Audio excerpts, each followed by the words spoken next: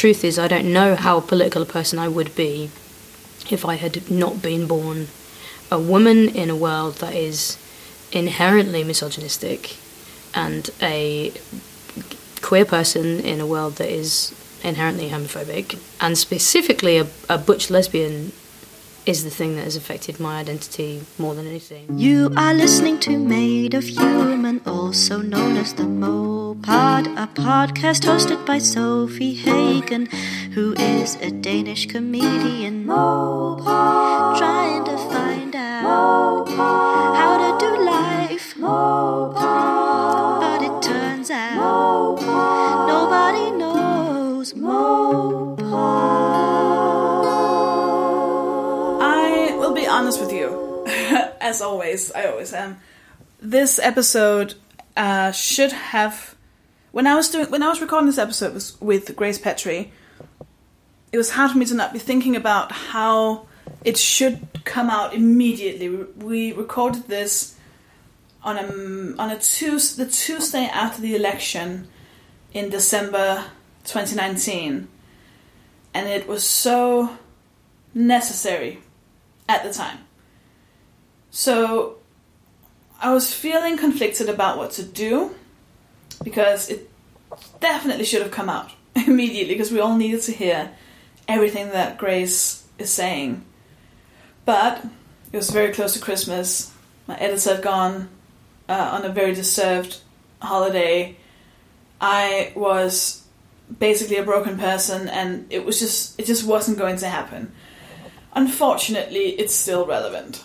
I wish that I could say, oh, that was back when everything was really dark and sad, and oh, it seemed like the world was not going to be a better place. Hopefully you can still find value in it, even though now everything's amazing. But I can't because it's still shit. So I think Grace's words will unfortunately still be relevant. It's an amazing episode. I say that as... do you know what's real... One thing is just Grace being an amazing person, but just hearing someone who fights, you know? Especially during this election, there was a lot of people being quiet, which was, understandable.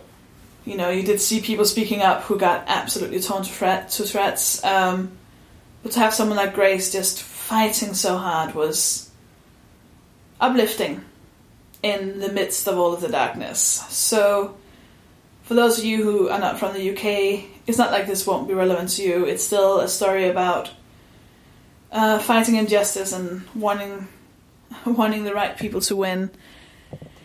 And if you don't know anything about the election, in short, the bad guys won. The British. Trump won. It's bad. It's really, really bad. People are going to die. It is incredibly sad. And Grace is also one of the most requested people to be guests on the podcast, so I'm very pleased to bring her to you. And she should have done it ages ago, to be fair. It's just, as with many things, read this podcast, it just didn't happen in time. But I'm so glad she did it. Now, I think, did she say she was going on tour? She's going on tour. Go and check her out. Also, go check out me on my tour. I'll be going to loads of different places all over the UK. Go to sophiehagen.com/tour to see all the dates and to get tickets. I am so excited to get back out there. I have not done stand-up for so long at the time of me recording this. Not done it for so long, and I miss you, and I can't wait to see you and meet you after the gigs. And come. I'm excited to see you. That was me trying to sit up in bed. Ow. Everything hurts. My body's broken. If you're under 30, here's a piece of advice. Never turn 30. Your body turns to absolute shit now.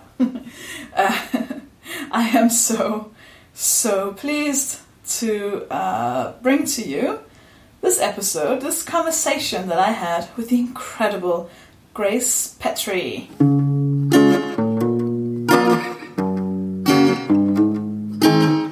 So for people who might not know who you are, you're one of the people who the majority of the population. But so many people have requested you on the podcast. Oh, so some of them will know nice. you. There's at least 6 people who know you. Wow. Hey. But for those that must be my target demographic. yeah, my audience. Tell us a bit about who you are. Well, I am a singer-songwriter, and I come from Leicester, and I guess some people would call me an activist. I don't think I probably haven't done enough to earn that title, but a protest singer gets applied to me a lot. I sing political songs, basically. Yeah, I think that's how most activists say it. I'm kind of an activist. Am I deserved? Am I deserving? Yeah. I don't know, I just tweet a lot. Does that count? I don't think it does. So, different schools. Yeah. So what I usually ask is what sort of state of mind you're in at the moment. Sort of, when you have a chat like this, it can be so different depending on, did we talk yesterday morning? It would have been different than now or in a week. So right now, what's sort of the lens that people will hear what you have to say through? Like, where are you in your life? Like, personally, emotionally, what's happening? Well, we lost the general election 5 days ago, catastrophically. And so I am bad. I'm quite bad at the moment.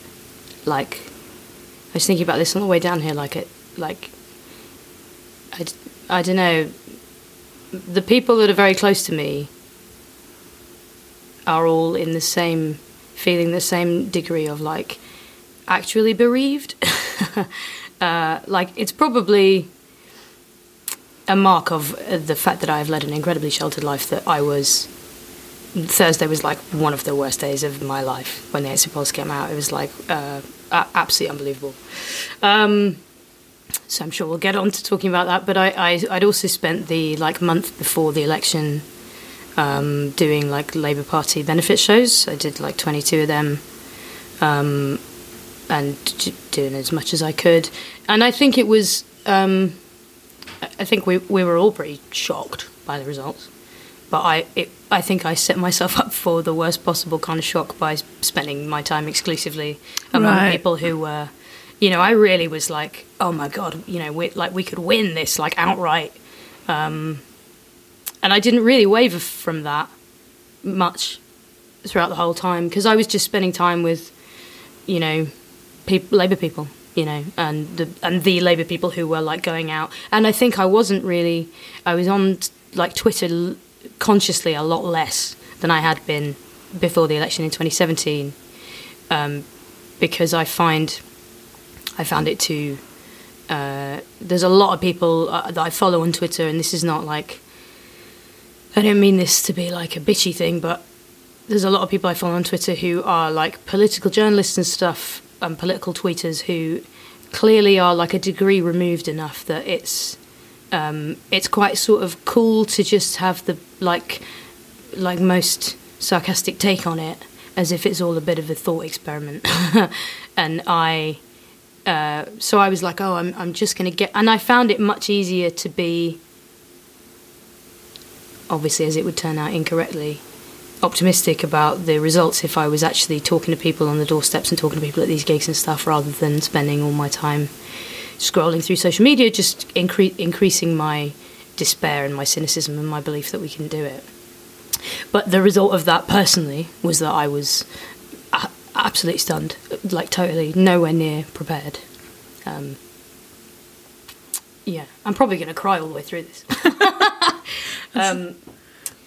Yeah, and I think it's there are so many people for whom it's not personal, I guess. And then I basically only have people in my life for whom it is incredibly personal,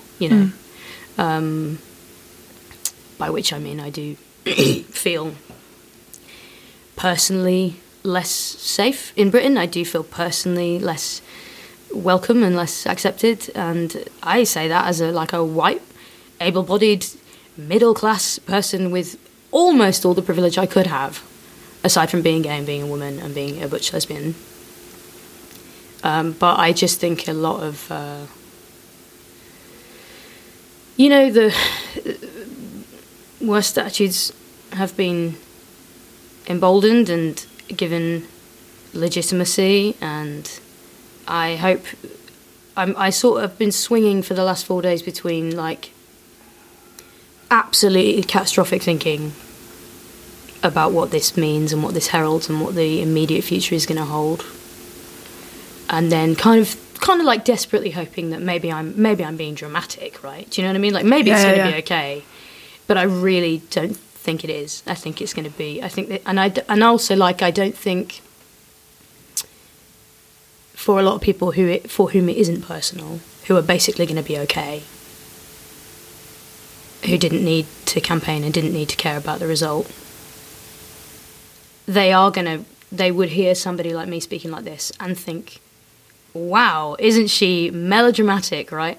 And that's the thing that I just feel like we're all like sleepwalking, and I think that there's a lot of people who don't realise actually what happened last week, and don't realise that it is an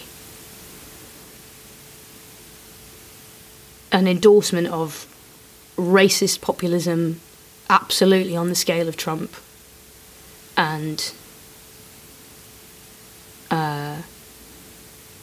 I feel like I've never felt more afraid of people in Britain than I do now. So I'm good. I have 1,000 questions, and I'm glad we started there, and I also want to end there. Yeah. But in the middle bit, I want to kind of go back and sort of see like everything that happened leading up to last Thursday. Like your life, like from the beginning. Sure, yeah. Where were you born? What was your upbringing? I'm very like? kind of politics centered at the moment, so no, like, but when you're like, how are you? I'm like, we lost the election, Sophie. But that's the same thing, isn't it? Like but for you to be the person you are now, who have these feelings and who've been doing all these things, like, where did that come from? Where did that happen? Sure. You know, what made you feel the hope instead of the like cynicism around it, of what turned out to be like a realistic view, which is horrible? And like, you know, did you always have these ideas? Like, did you grow up in a socialist, politically involved household? Like, I'm curious as to how you ended up here, basically. Yeah. So where'd you grow up? You grew up in Leicester? I grew up in Leicester, and I had I have a wicked family that I'm very, very close to, and my parents are awesome people. My mum, they're both retired now, but my mum was a social worker and my dad was a probation officer, and they're both pretty left wing. Well, they're both very left wing, actually. And I think that I didn't like. I wouldn't say that we grew up with an explicit political kind of education to our, but it was just more like the values we were brought up with. Looking back, I now realise I categorise them as very left wing. You know what I mean? Like that nobody should be left behind, and that you know, being gay. My mum definitely always knew I was gay. I was always gay, and she went out of her way to make it very clear to me from a very young age that was never going to be a problem. Did you always know? Yeah. I knew before. I knew that I liked girls before I knew that was a thing. So, like, I remember hearing the word gay for the first time when I was 9, or having it explained to me by my sister, and feeling like overwhelmingly relieved that it was like a thing. You know, because I mean, I think, yeah, I mean, when I say like, I say from a young age, I mean, as soon as it was like apparent that I had any kind of identity, you know, my folks were always like, my mum was always like, it's always going to be okay that you're gay. But I do think like, I still believe that the lack of representation of anything other than straight relationships for young children is like incredibly damaging, you know, because I basically had, and my upbringing was this like absolute cocoon of love and unconditional affection and adoration from my parents and I have 3 siblings. I'm the youngest of 4. And I still was like quite disturbed as like a, 5, 6, 7-year-old, because I was like, I thought there was something really deeply wrong with me, because I was like, I'm obviously the only person in the world this has ever happened to, Yeah, I had all kinds of wild ideas about why. I remember having very strange ideas about why I had these feelings about girls, that were just very like, obviously I was too young for them to be like sexual, but I definitely was like, I wanted to like be the prince marrying the princess in all of the stories. Do you know what I mean? Like, and because that had never been a narrative that I had seen anywhere, I was like, oh God, like there's something, I must be ill. Like, and the things I used to think I was an alien. I used to think I was mad, like I was mentally ill. My family, before I was born, lost a baby boy, and I remember having this idea quite clearly in my head that I was him reincarnated, and that's why I was like, so all kinds of weird things. And then I remember being 9, and my sister was in the bath, and I was hanging out in the bathroom chatting to her, and she said something about someone being gay, and I was like, what does that mean? And she was like, oh, it's like when a boy likes another boy instead of a girl. And I was like, what? And she was like, yeah, or like a girl likes another girl instead of liking a boy. And I still remember it really clearly. I remember feeling like, oh my God, it's that thing. That's that thing. And then I was kind of fine. And I'd never like, I've been confused about it basically since that day. I was like, oh, it's a thing. That's fine. So that's obviously the thing I am. And I never had any like sexual confusion at any point then. From then on, it's just always been, I've always been very gay. I had the opposite. I was like, well, this must be how everyone feels. Really? Yeah. That's so interesting. My friend came out to me as bisexual when I was 14. She was like, it was a really big moment for her. She was just like, I'm bisexual. And I was like, what's that? And she was like, well, I like both girls and boys. And I was like, duh. Yeah, that's how everyone feels, you absolute moron, right? What? That's just life. Yeah. Oh, attention seeking. She was just like, I think you might also. I was like, what's that? Just assuming. Yeah. I had the same recently. I was like, well, you know how being a woman is the feeling of you kind of want to throw up when someone refers to you as a woman, because I feel like being a woman feels like, oh, when you wear dresses, that's really gross. Like that's how being a woman is, and people are like, I don't think so. I went to see drag kings. I went to see drag kings with my friend. And I was just like, oh, I mean, what's amazing about the show is that you just keep kind of thinking about like your own gender and like how, like, what are you the most? Like, are you most woman? Are you most man? And my friend was like, no, no, I'm a woman. That's just it. I was like, oh, completely the other way around. Yeah, same. Oh, so it turns out I'm the odd one out. I don't like that narrative at all. Yeah. Oh, that's really interesting. Yeah. I don't know how, did you go to, were you brought up with any kind of faith?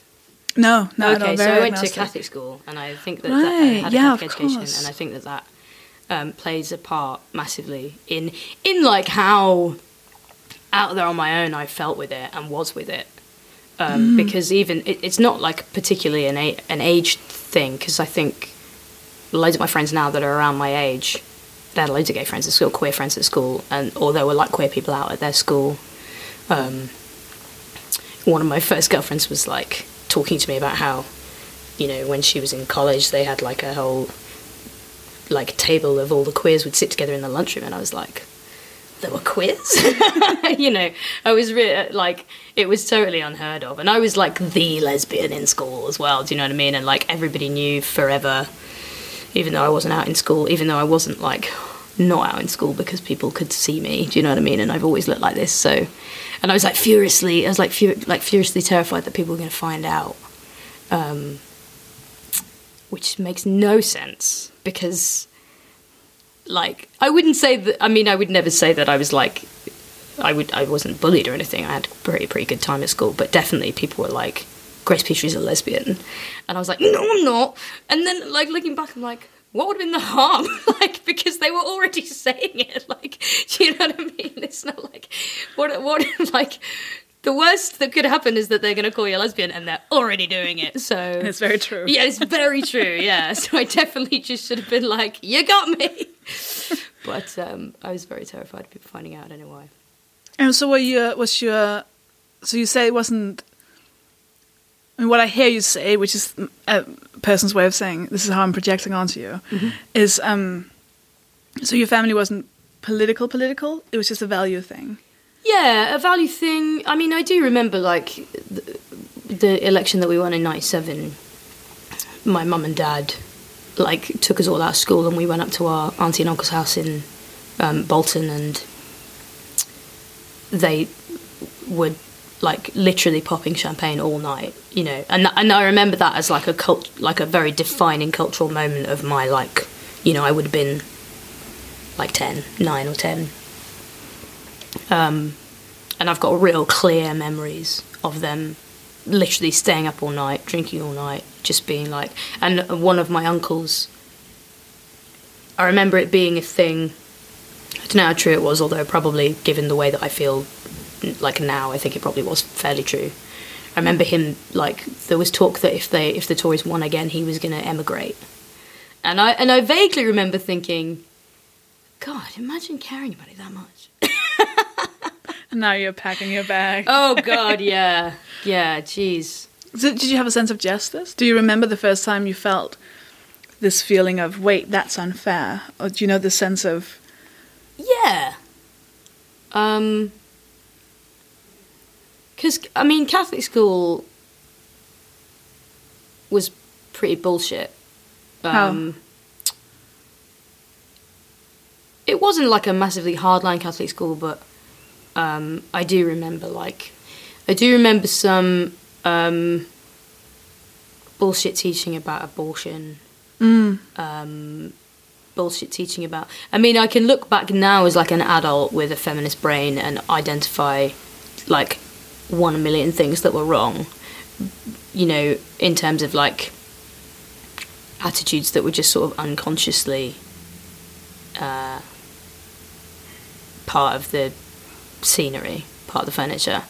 But I remember, like, having, like, a lesson in year 9 about abortion, wherein I said I wouldn't have an abortion, but I think people should be able to. I think at the time I was even thinking, like, I'm never going to have an abortion because I'm very unlikely to ever be pregnant, but yeah, so it's not really going to be my problem. And I remember my, like, head of year saying to me, and it was like a whole year assembly that we were having this conversation in, and I remember my head of year being like, so you think it should be legal to murder babies? And even at the time, even at like 13, I was like, I'm pretty sure you're not allowed to talk to us like that. Like, I'm pretty sure that's not...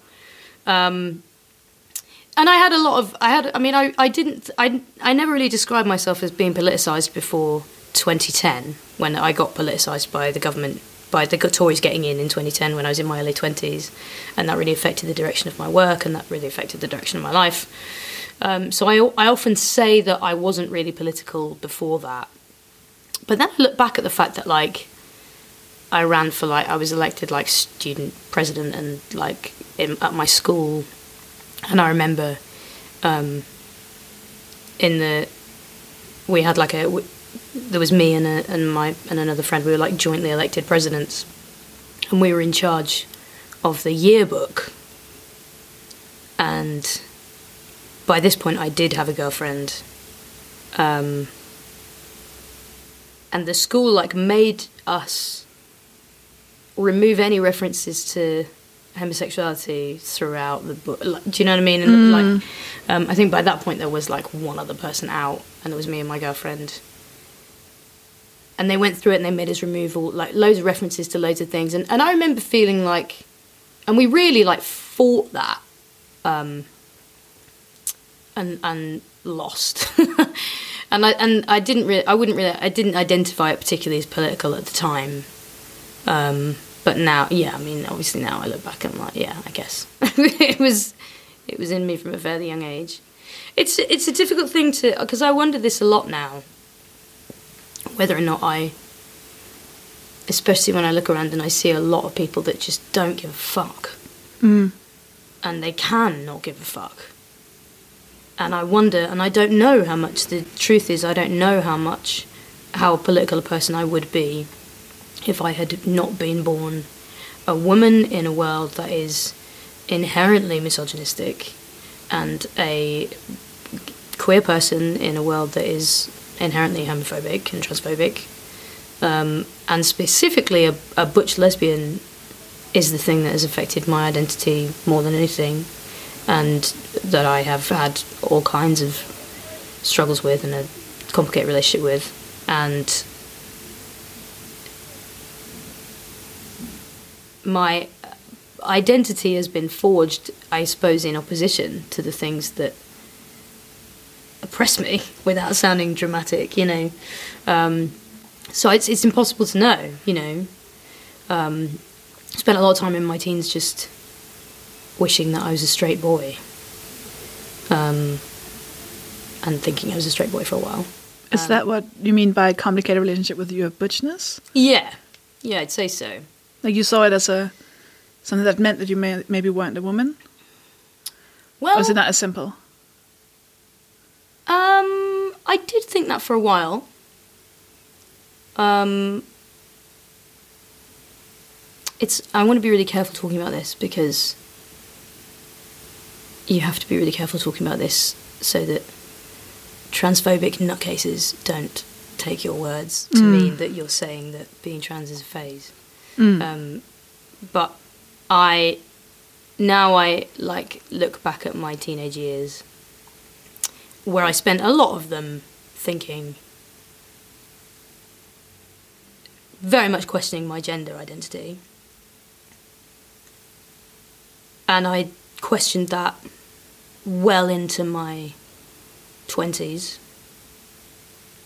And then I came to the conclusion that I am just cis, because I realised that I never had an issue with myself.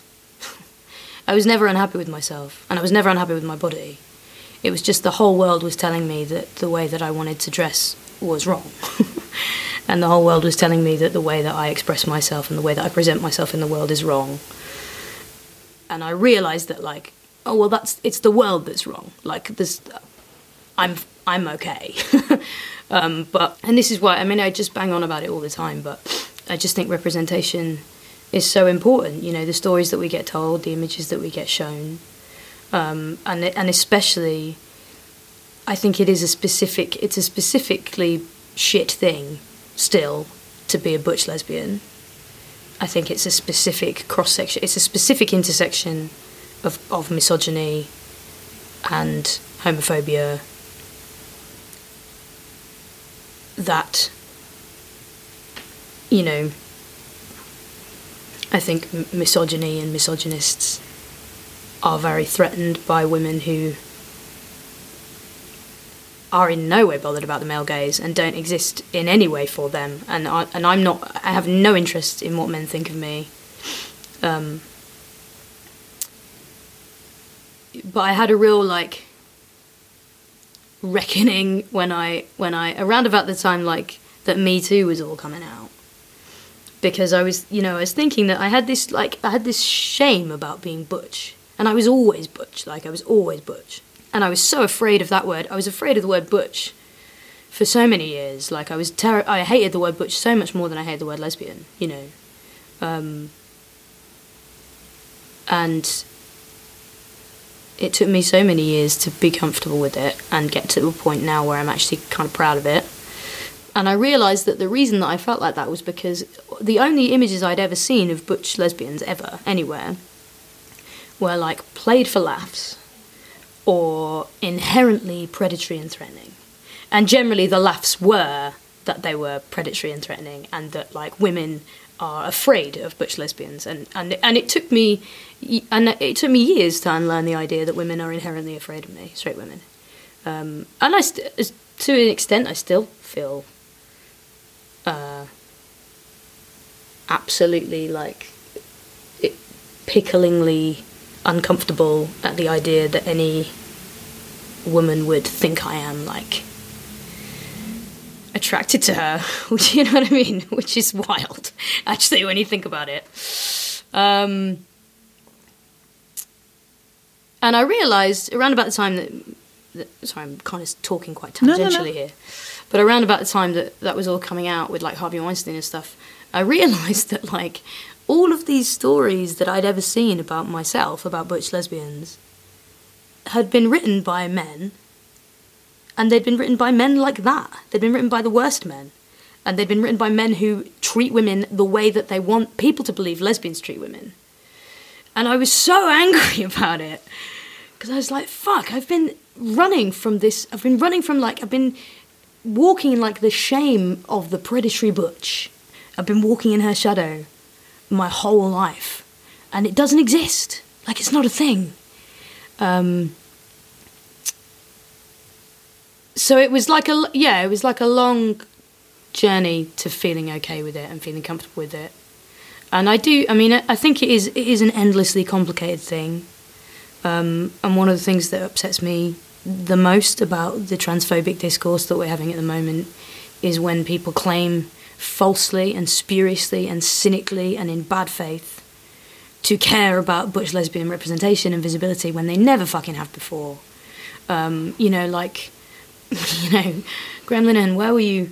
Like, what, you could have been writing butch lesbian characters in your primetime sitcoms if you cared about people like me so much. If you care about me enough to like organise pylons on me on Twitter when you are literally gargantuan in comparison of platform to me. But it's what runs concurrently with that, alongside that, is the fact, and it's the same. We have this with so many like arguments that we have, and so many disagreements that we have in society, and so many like the basis of so many oppressions, is that like what is kind of clever about the TERF argument is that there is a kernel of truth in the idea that like butch lesbians don't get a good time. We don't have an easy ride at all. And like butch lesbian erasure, which is like a kind of transphobic talking point, is a thing. But it's not erasure, because they've never been there. It's not like there were all these butch lesbian characters, or there are all these butch lesbian media personalities or singers or actors, or, you know, like I never saw anybody anywhere on stage or screen my entire life that looked like me growing up. And it fucked me up. It really did. You know, it made me question all kinds of things that I, you know, like I said, the only thing I had to really identify with was like predatory butch extra in Friends, like coming on to Phoebe, you know, and the joke. Yeah, I was just trying to remember. I was trying to think if I could think of any. Yeah, who there even is anywhere, you know. Yeah, no one other than like really recent, like, I mean, even Boo in Orange is the New Black is a bit predatory. Super predatory. Oh, God. And like, I'm talking about even in lesbian media, like, you know, so like in the L Word, they didn't have any characters in the L Word who were anything that I would actually really describe as butch, but like the closest thing. But they wore trousers. Come on. Wore trousers, yeah. Come on. The closest thing we got. Had really short hair. Come on. What do you want? And just very tastefully done makeup. So yeah, like the closest thing really that we ever really got was like androgynous-ish characters that were essentially like the straight world's idea of what a butch woman looks like. And more often than not, it was even when it's played, you know, even when it was kind of queer media made by queer people for queer people, it's generally like this idea of like a Lothario, right? And do you know what I mean? It's sort of like the idea of a butch woman is like, you know, like Shane in the L Word is just like, you know, sleeping with like 10,000 different women every episode. We had the same thing in like Lip Service, which was a short-lived and really exceptionally poor lesbian drama. Sorry if anybody's listening who wrote it, on BBC Three a few years ago. But generally, it would be like the idea of a lesbian when I was growing up was just a joke, right? Like just a one-line joke, you know? I'm not talking about characters in anything because we just didn't have characters in anything. We just had like, oh, lol, a lesbian. And like, lol, a lesbian is like coming on to the straight women and like, isn't that funny and gross? There are some similarities with a lot of fat women in yeah, media. of course. There's two types of fat people, or women in particular, in media, and one of them is the hypersexualized, which is another word for predatory, isn't it? Like, there's so many. I remember so many scenes where it's this fat woman who's just like mounting a guy who's like screaming help, and it's like ha ha ha. Of course, yeah. And then there's the other side, which is just like completely non-sexual and completely just not even close to having a sexuality, and it's just this like maternal figure, this like cutie kind of thing. But yeah, there's no in between. There's no just regular person with like several dimensions of personality and sure, and I feel like that a lot about like Ellen DeGeneres. Like the only way she was able to get her career back was to become this like absolutely sexless. Do you know what I mean? Like she's like and I mean, whatever she may have done recently, she's still a very important person in the community, and I stand. But like, well, that's probably going too far. I don't stand, but anyway. You recognise that some of it was good at a point, yeah. But, you know, she saved a lot of gorillas, and I think that's really important. Sure. Yeah, but, you know, she came out and her show was cancelled, and then the only way she was really allowed to come back was in this way that was, like, absolutely, like, neutered and safe, you know. And she talked about it in her stand-up back then. And then I saw her most recent show, and she just dances a lot, doesn't she? And I was just like, oh, I remember that. Did you ever see the scene in the after? I don't remember which show it was. I think it was her last show she did, and she did it was on Netflix. I know, was it? Oh, this was like before, before her talk show. Oh, I see. Right, okay. And after the show, she did a Q&A, and there was I think. Yeah, like I think he was kind of a butch woman who stood up and said, "Oh, Ellen, you've meant so much to me." And Ellen goes, "Oh, yeah, sir." And then she's like, oh, and then she realizes what she's done, and she's like apologizing. But everyone's like, "Oh, but, you know, people feel really kind of warm towards the whole situation." And this woman is like crying and being like, "You've meant the world to me." And she brings her up on stage and she hugs her. And I remember just weeping, like weeping through that, being like, "This is the biggest thing I've seen." What was that? 10, 15? Not more years ago? More. Yeah, 20. Way more than that. Yeah, 20 years ago. Yeah, and that was so important, and now it's like, yeah, okay. Yeah. Maybe and it's that thing about, but again, it's like, it's privilege, isn't it? And I think it's the desire to like assimilate, you know, and basically be like, I mean, her role now as like a billionaire talk show host on daytime TV, appealing basically to like middle America, is to be like, I'm no threat to you.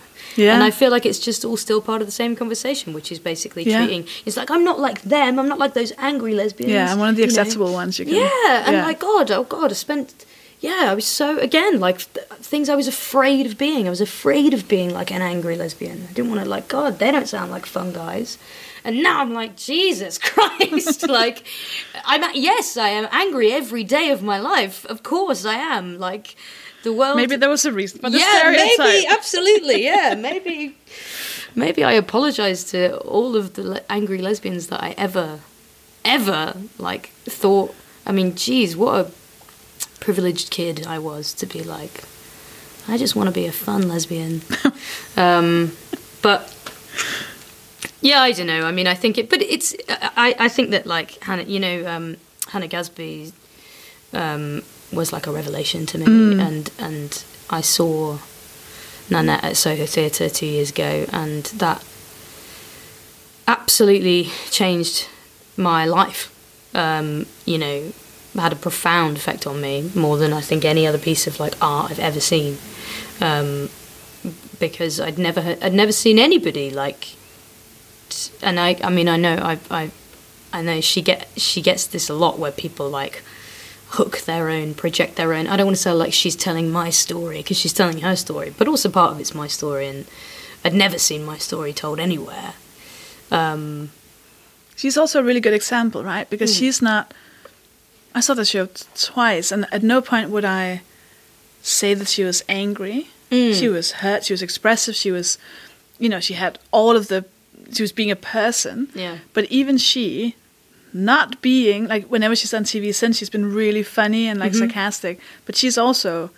People all just say, "Oh, she's very angry." So that's the thing is, even if you're not an angry lesbian, you'll still be told that you are. Definitely. You can be so smiley and people will still be like, "Whoa," yeah, because they don't know what they're actually interpreting from that. And the only way to be not an angry lesbian is to be like going to ball games with George Bush, and then going on TV and going, "Hey guys, let's all be friends. Politics shouldn't get in the way of friendships." But that's, you got to be very, very, very, very, very comfortable in order to have that worldview. So what happened in 2010? What shifted in your... So the Tories got into power, and then I wrote a song called Farewell to Welfare, which is about Theresa May being made the Minister for Equalities, which she was in 2010. And it was a bit of a wake-up call because I had, like I said, had this incredibly supportive family. I come out. When I did come out of school, I didn't really get any. It wasn't really a problem because, as aforementioned, everybody already knew. So they were a bit like, "Yeah, we've been saying this for years."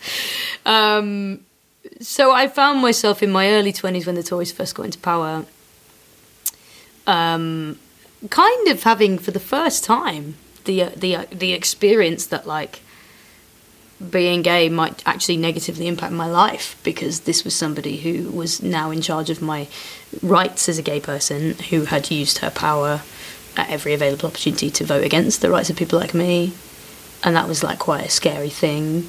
And then I started to see the effects of austerity coming in very quickly and touching people in my life, and I wrote a song. Yeah, and I wrote a song about it, and I didn't think it was very good. It certainly wasn't very politically literate, because I didn't really know what I was talking about. And then I played it at a gig, and it just had a huge reaction, and people started calling me a protest singer. And then it was a time to be. It was a very politically fertile time, I think, for my generation. I don't know. We're pretty similar in age, I think. Are we? I'm 32. Yeah, I'm 31. Yeah. So there was this huge student movement that came off the back of the Lib Dems tuition fees thing, where they promised they'd repeal tuition fees, and then they got into power and they tripled them to £9,000 a year, and there was this massive student backlash to that, because the student vote had been very instrumental in the Lib Dems getting into coalition power. So it was a fertile time to be, and around about that time there was Occupy St Paul's going on, Occupy Wall Street, and we were marching every month for some other cause, and it really felt wow, this is the start of something, this generation is going to save the world, every generation thinks that in their early 20s. So I started writing all these songs, and I was just writing so many political songs. And then it kind of became what I do. It kind of became what I am known for, without me really meaning it to be. But it feels right.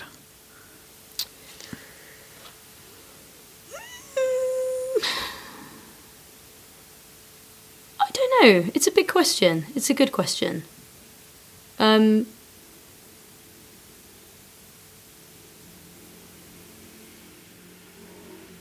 I feel very responsible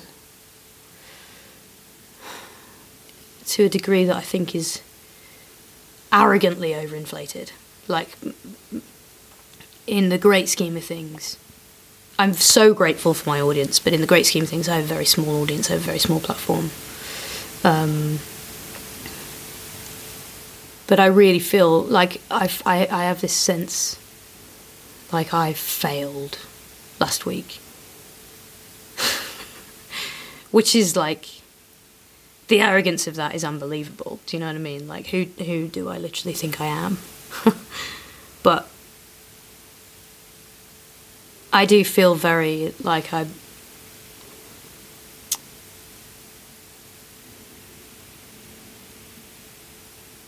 it's a fine line, because you want to write. I want to write about what matters to me and what is in my heart, and this stuff matters to me, and it is in my heart, and it is. I am, as we discussed, because of the way that I identify. It's inextricably linked with my heart and my soul and my mind, and that's where my songwriting is going to come from.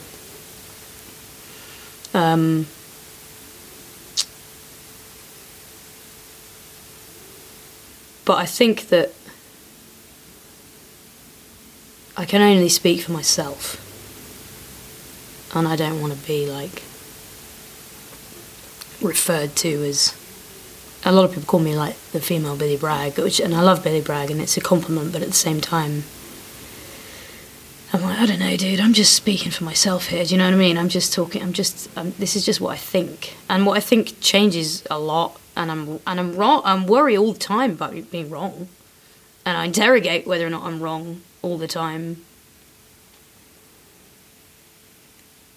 But you don't mean that with you mean specific things?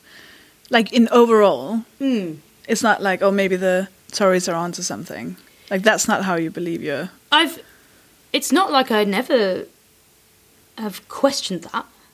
Like, in the past week, we've all been hoping it. Well, yeah, like, there's definitely been times that I'm like, maybe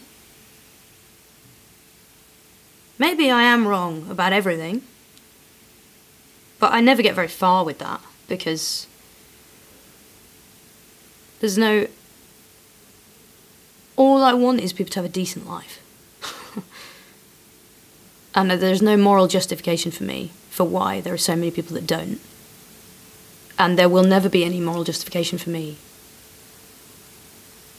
as to why, essentially, we shouldn't care about each other. And it's very fashionable at the moment to be like, people who voted different from you are not your enemies, and we shouldn't write people off as baddies, okay? But actually, when the politics are this extreme, I can't find a moral justification for voting Tory when what was on the table was the idea, and perhaps in some ways a flawed idea and a flawed politician and a flawed party and a flawed process, but essentially the idea that we should fucking care about each other, and we have enough to make sure that everyone's okay. And if we have enough to make sure everyone's okay, we should be making sure everyone's okay. And that was on the table, and what was chosen was fuck everybody else as long as I'm okay. So I don't get very far when I question whether or not I'm on the wrong team. But there are issues that I do question myself about. You know, we live in very, like, self-reflexive and analytical times, and I have too much time on my hands to essentially spend too much time on social media and spend not too much time reading stuff, but I just don't want to. It's just very... It's a funny time to ask me this question. I realise that my answer is like just wrong and long. Freudian slip is like long and rambling and all over the place. But I'm in this position at the moment where like I didn't have my last record was like significantly more successful than anything I've done before, and now I do feel like there's kind of eyes on what I'm going to do next, and I never had that before. So I felt able to just write anything that I thought and felt. And now I really feel like, can I back this up? Can I stand behind it? Do you know what I mean? Like, I feel like anything I write, I've really got to be able to rigorously defend it. Which you don't really feel when you're just writing love songs. Well, how do I phrase this? The word that keeps popping into my head is purity. Which I think is sort of what, like, morally, in theory, everyone should be correct in what they're doing, right? Like, no one should be problematic in any way. Mm-hmm. But the world we live in, realistically, every single person in the world is problematic to some extent, Mm-hmm. right? Because we all have bias, we've all grown up in this society, we've all been taught things and everything's new, etc., etc. So, because I found the same thing leading up to the election as well, where I would tweet something and I would go, oh, I don't know, this feels like it might be something I'm missing, and then, oh, it's safer to just not. Mm-hmm. And I heard a lot of people, which was when I was like, oh, fuck everything, I heard a lot of people say, with huge platforms I wouldn't never even get near to having, go, yeah, I probably would have spoken up more in this election, but it's just too much, and I don't want to be shouted at. And I can be as like, oh, but you're a coward, and that's not okay, and you should be doing it. And you could be should a lot. You can be like, oh, you should. But the reality is, a lot of people didn't, because a lot of people still have and you should call people out all the time, right? You should call people out, call people in, and people should express their anger. At the same time, is that if that also damages it, what do we do? I had this whole thing became this in my head in the weeks leading up to the election of going, what if the right thing to do, the morally right thing to do, also harms us? Does that mean we then have to do bad things to progress? In which case, what the fuck, right? Yeah. So, and that's what, when you're saying like, oh, I want to be able to defend it, but what if the answer is you'll never be able to write something that is perfect, because tomorrow you can realize a new thing. So in this very moment, yeah, you could write something that you could right now have researched and make 100% sure this is perfect and pure and morally correct, but then tomorrow, who knows, right? So what's the safest thing to do? What do we do? I mean, I think the answer that I'm not being very good at, like, enacting myself. The answer that I know, but I'm like scared to live, is that you have to be authentic. Because no one is ever going to be pure. And I have to, like, deal with the fact that people aren't going to like me. And that is, at the end of the day, what we're all of us in this business, and all of us with platforms. You don't get platforms by not wanting people to like you. You don't get huge platforms by not, I would argue, wanting quite badly a lot of people to like you. And I'm not in any way excluding that from myself. Like, God, the whole reason I'm in this game is because I want people to like me. Do you know what I mean?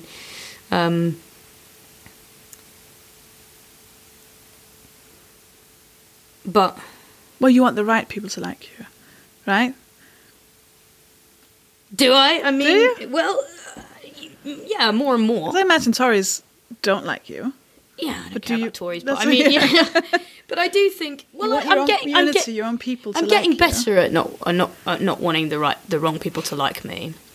But I came up on the folk scene, which is like 100% white, 90% over the age of 60, and that's not being ageist, but there is in some cases, I think there's a bit of a generational disconnect in terms of queer culture, maybe.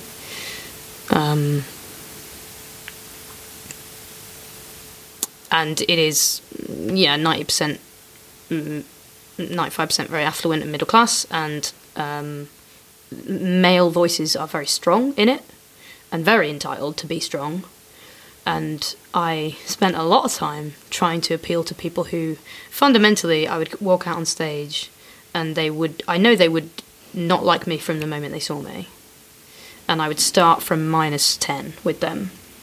And I'd spend the whole first 10 minutes getting up to 0, where everyone else just starts from 0. And and it's not conscious, but I would come out on stage and there would be people who would just feel uncomfortable about me because I am a woman in what the world would call men's clothes, and I'm talking explicitly about being in relationships with women and I swear, you know, and everything about my everything about the way I think I present myself does, I think, make it quite obvious what I said about I don't care what men think of me. I'm not trying to appeal to men at all.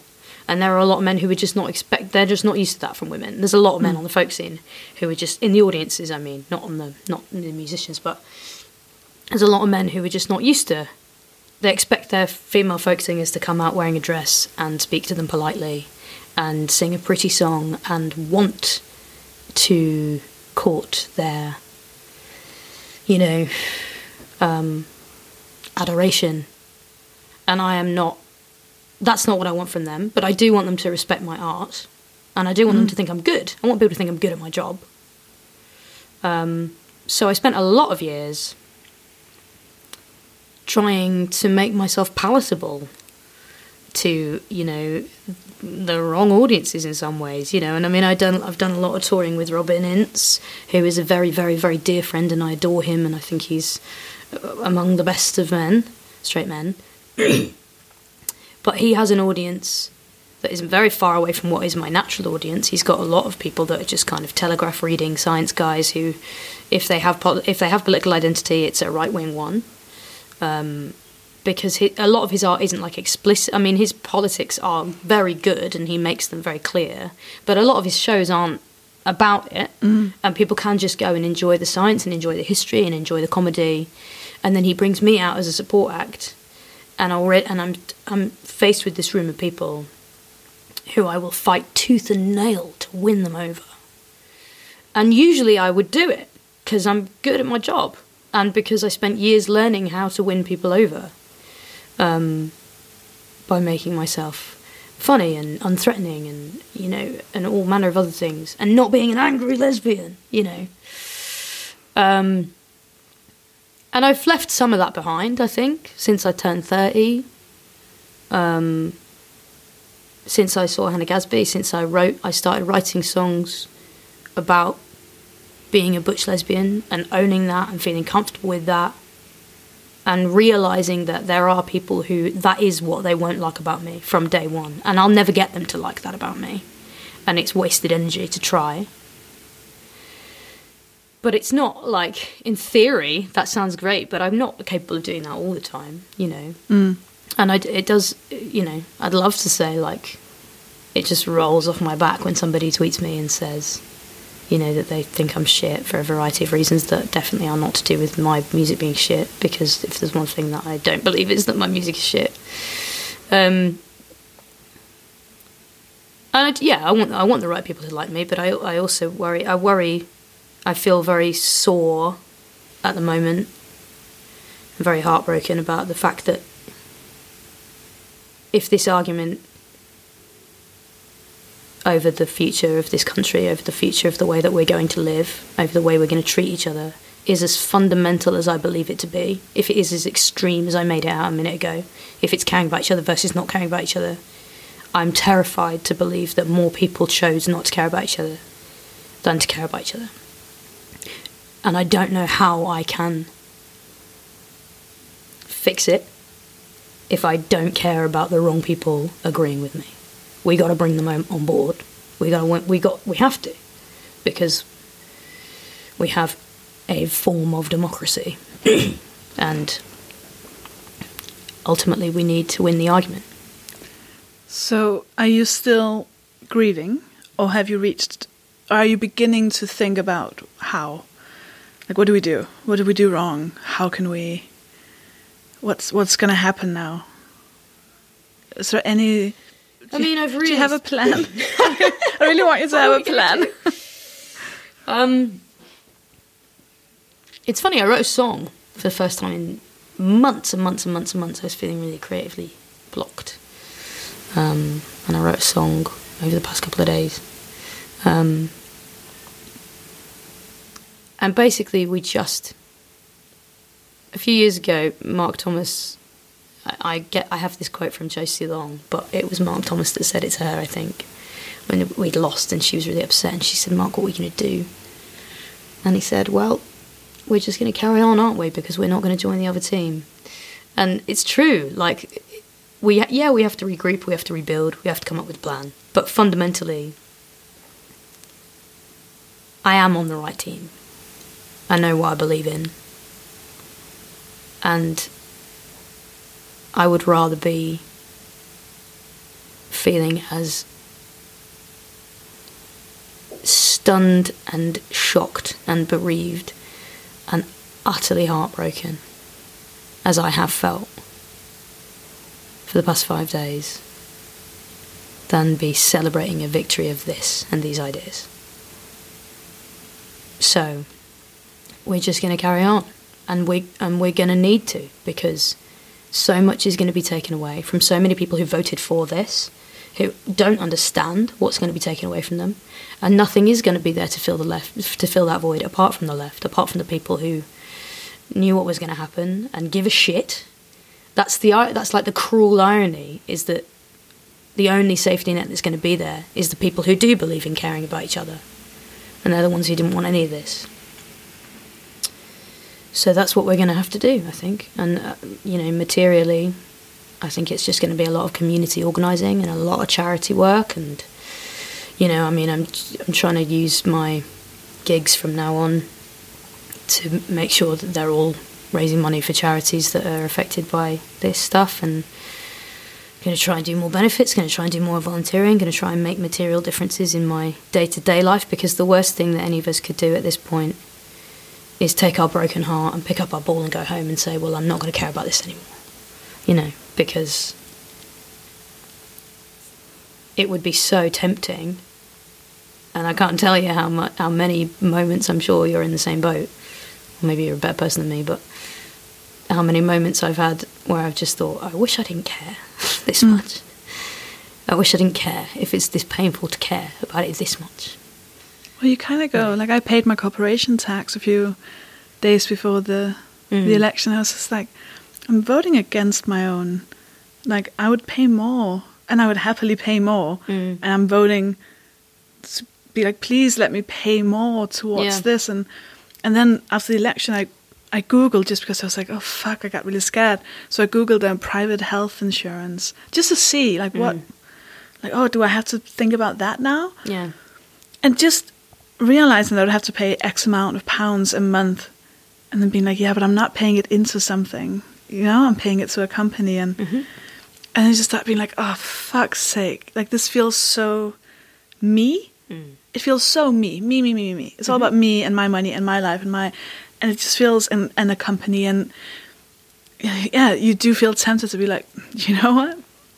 Fine. What do we do? Yeah. Because it wasn't 50-50, which was what was the biggest shock to me, I find. Like, I thought it was going to be at least close. And then it was just this feeling of, oh, shit, this... It's like you feel like you've just climbed over this mountain and you just reached the top, and then you realise, oh, it was just a tiny hill and the mountain is there. You're like, oh, for fuck's sake. And it's so tempting to just be like, I'm just going to go home. But you're right, you can't. And I think, I'm not going to split hairs about how disastrous a defeat this was, but I think it is worth pointing out in terms of votes. It wasn't not close. There's 3 million votes in it. The system is fucked. The system is fucked, yeah. The system is totally fucked here, and that's something that we need to deal with. And as the Labour Party, we need to have an answer for that, because we haven't, historically, that hasn't been close to the top of our agenda. But also we need to look at the fact that, like, where the losses were made in northern towns and Midlands towns, they were made in huge, places that the Tories just should not win. They won by a lot. And we have to look at the geography of where and why and what is different about their life than the people in Putney, who voted Labour in. But I think, but I don't know. I think Brexit fucked it all up. Brexit is, and I don't feel that it's necessarily being. The analysis isn't fair, because everyone is desperate to make this about the Labour Party being too left wing, because there are so many people who have vested interest in the Labour Party not being too left-wing. And this Labour Party was not even that left-wing. The things that we're talking about are not that radical. They're really not. So there's work to do there as well. Would you get into politics? Ugh.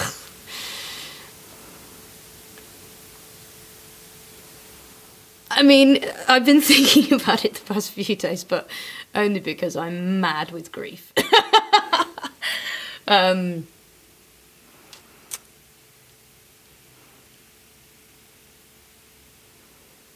don't think I'd be very good at it at all. Maybe that's what we need. I don't know. Anyway, that's such an easy thing to say, isn't it? But I'm very disorganized, and I'm very I don't do my life very well, and all of the things that I do, my whole life is geared towards narcissism, basically. Like everything that I do in my job and everything that I do, I have to sort of try and keep that in check. But I feel like that's our current Prime Minister, so I don't see what the difference is between. Yeah. Like maybe that's exactly what we need. Just have a lesbian narcissist instead. A straight white man narcissist. I'd be absolutely okay with that. Yeah? At this moment, I would trade it out for this pillow. Okay. If I've got your endorsement. Yes, I'll endorse. I'll campaign. I'll ring the doorbells, be like, listen. No, wait. It's a long shot. No, wait. No, don't hang. Don't close the door. Okay, listen. I'm going to press play. No, wait. Listen to this song. Yeah, she's got some good ideas. Okay, do you know 6 Ellen? albums. You like Ellen, right? Okay, imagine Ellen, but like horror, a lot horror. Yeah, and not neutered. Less dancing. Yeah. So thank you for doing this. Thank you for having lovely. me. Oh, I hope it's not been too much of a downer. No, I think we needed to hear this a lot. The last question, which if you've listened, you know. I do know. You're in the delivery room, and you've just been born, and you're holding yourself as a baby, as a teeny tiny Grace, and she is crying, right? Because it's like lights and sounds everywhere. It's very scary. She was in the womb where it was all nice and cozy and comfortable, and now there's just all these people, and everyone's being very loud, and she's looking at you like, what the fuck is this? What is this what life's going to be like? Is this my future? Just lights and sounds everywhere, because this feels very uncomfortable. What is going to happen? So you can't change anything. It doesn't matter what you say. You're not going to change the future. Everything will happen exactly the way it's happening now. But you can answer her question, which is essentially, what is this? Mm-hmm. What would you say to teeny tiny baby Grace? I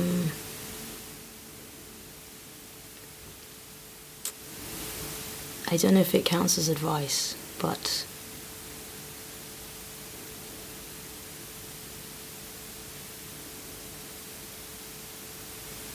I think I just want to say,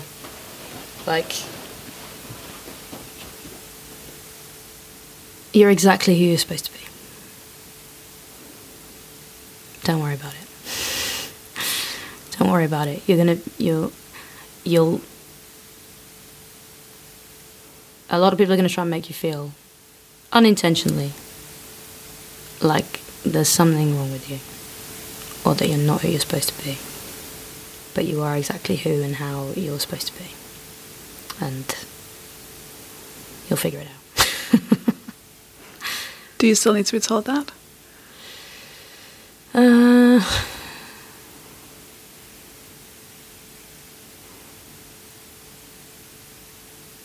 Yes.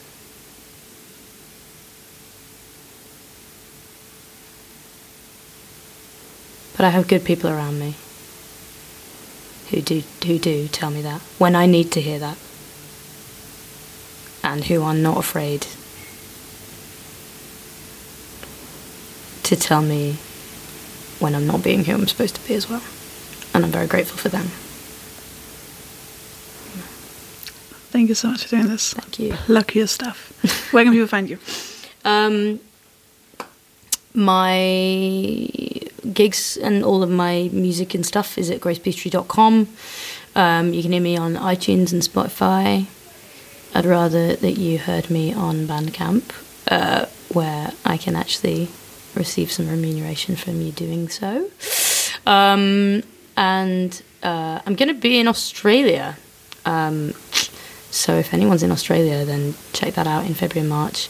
And then I just announced a UK tour yesterday, which felt like a very depressing thing to do after basically touring the UK all year with all these songs about how, like, socialism's gonna win, guys. And my agent was like, "You got to announce your tour today," and I was like, "I'm not doing that." She was like, "No, you have to. Like, all the venues are going live. There's a lot of people. There's a lot of stuff like in place for it. So I just had to be like, I don't know what to tell you guys. Like, come to my gigs and we'll cry together." That's pretty much how I announced mine as well. Yeah, I was like, we'll have a good cry. We'll have a good cry. Yeah, you know. That's all we can do. Like I said, we're not going to join the other team. So exactly. We've got better art on our team, even if we're crying. Thank you so much for doing this. Thank you for having me.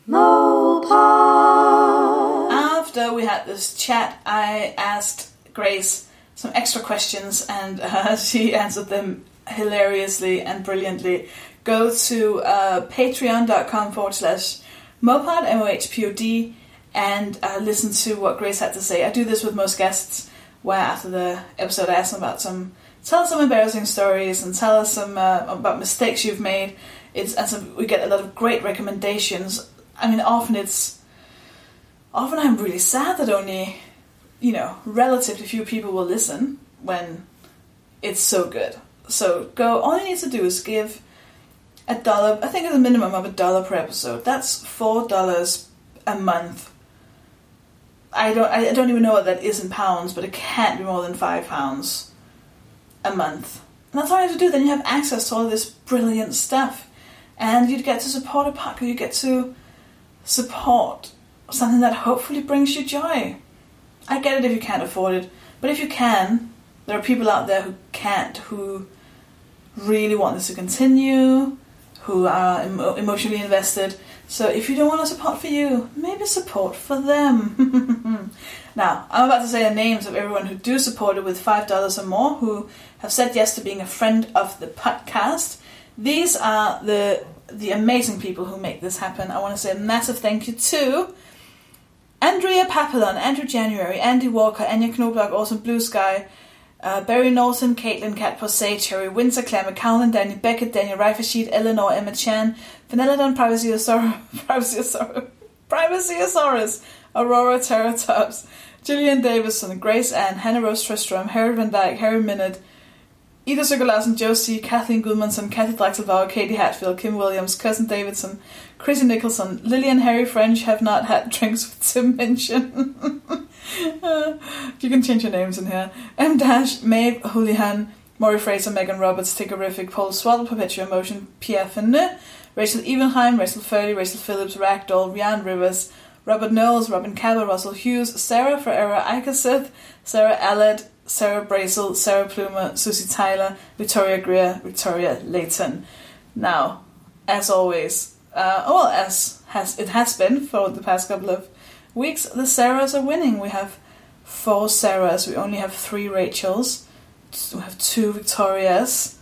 We have quite a few cats, but not enough to put them at the lead. So come on, if your name is Rachel, you can really make a difference here in people's lives. Or if you are 2 people called Victoria, whoa, that's what I'm saying. I hope you care about this as much as I do, because it's a lot. Now, where is it? Oh, there we go. I have to find my list so I don't forget anyone when I do the thanking. Now, this episode was specially recorded at Clean Prose, which is this incredible co-working space for writers and creatives in Shoreditch in London, and it is so beautiful. It is so lovely. We filmed this recording, so I'll hopefully will be able to put up at some point, so you can see how beautiful it is there. I am so grateful to Clean Prose for having me there, so thank you to Clean Prose, and thank you to Dave Pickering for editing this episode, to Harriet Brain for writing and recording the jingle, and to Justine McNichol for the logo. This podcast was produced by Dying Alone Limited. I will speak to you next week. Bye!